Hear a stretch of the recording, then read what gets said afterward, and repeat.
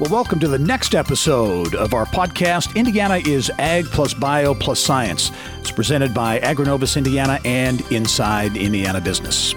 I'm Gerry Dick, the host of Inside Indiana Business, also the host of this weekly podcast where we take in-depth conversations with leaders, innovators, and entrepreneurs in Indiana's ag bioscience sector, a sector where food and agriculture, science and technology all converge to create some very exciting developments. Today, excited to sit down with Trent Torrence.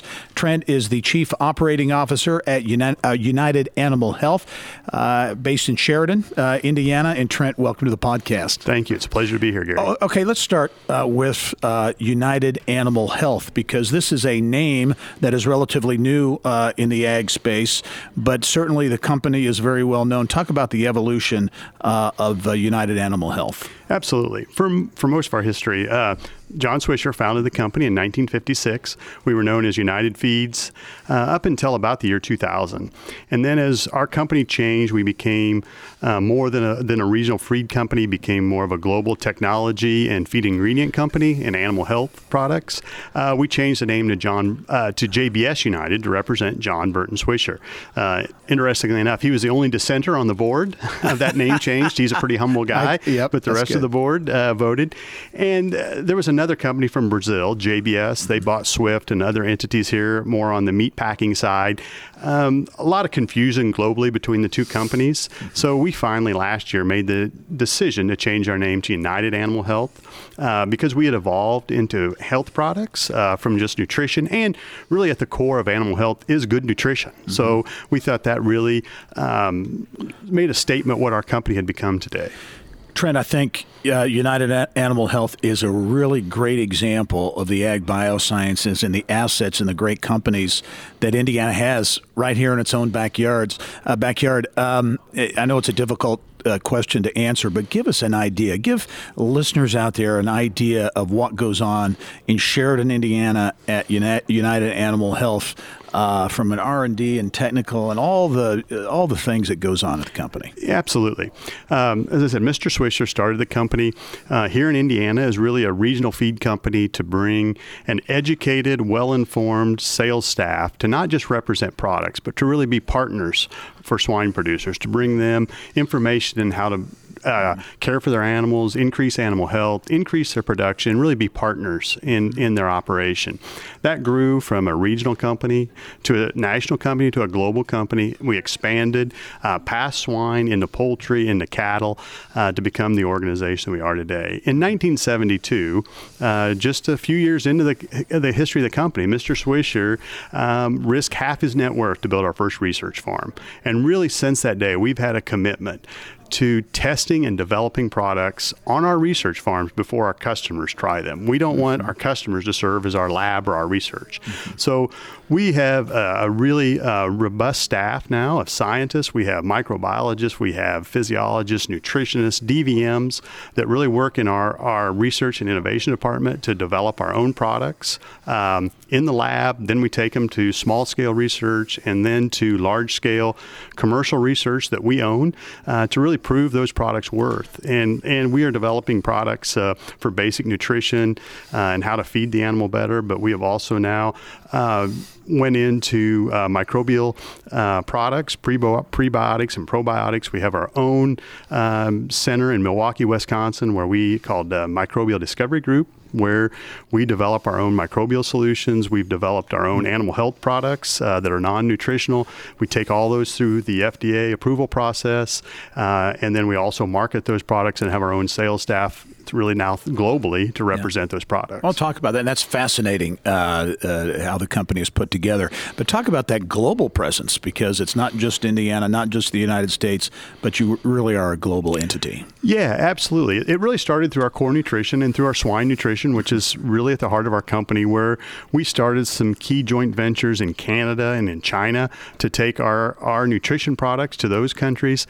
And then really about 25 years ago, as we started to develop enzymes and microbial products, and those are products that have more of a global market appeal. They're easy to ship. They're easy to use through distribution. You don't have to have a large infrastructure in a country like Brazil or the Philippines or Mexico or somewhere. You can have a small staff that works with distribution to bring those technologies to market in those countries. So we really started to grow and look for partners globally.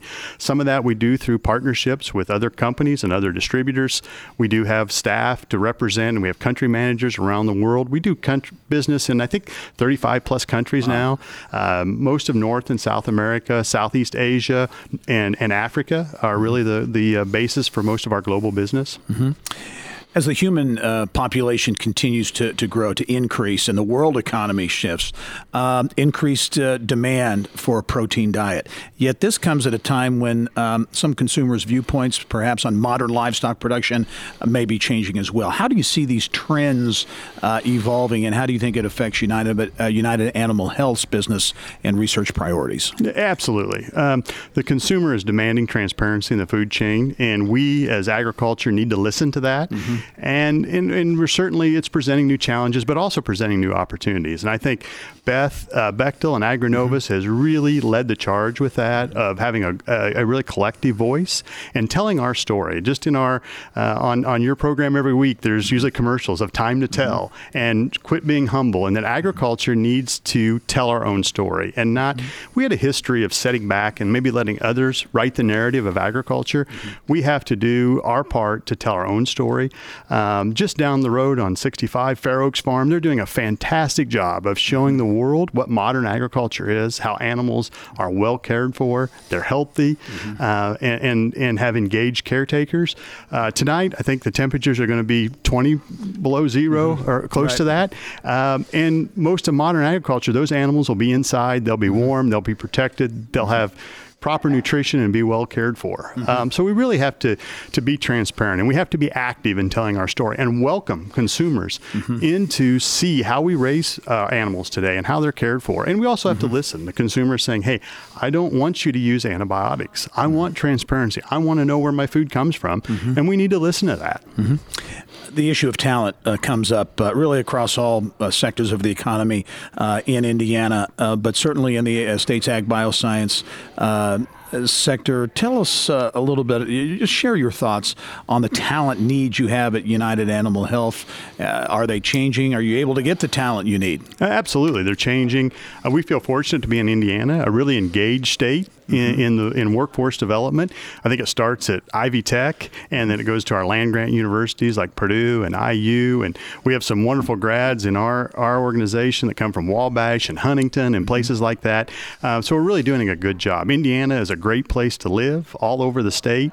So we think it's an advantage to be able to recruit talent here, but we have really diverse needs. When we have a commitment to research and development, we're starting with hiring PhDs in the areas of nutrition and microbiology. And we make most of our own products. So we have production facilities all over the Midwest. So we have to have people to operate those plants. We also, anywhere in the U.S., if you're a customer, you're probably getting your products delivered on our truck, on a truck that United Animal Health owns. So we need really good truck drivers. And actually, most of our customers, that's their primary interaction with our company, is that driver that pulls in to unload that feed. So we've got to have well-trained, engaged partners in transit that are operating our trucks.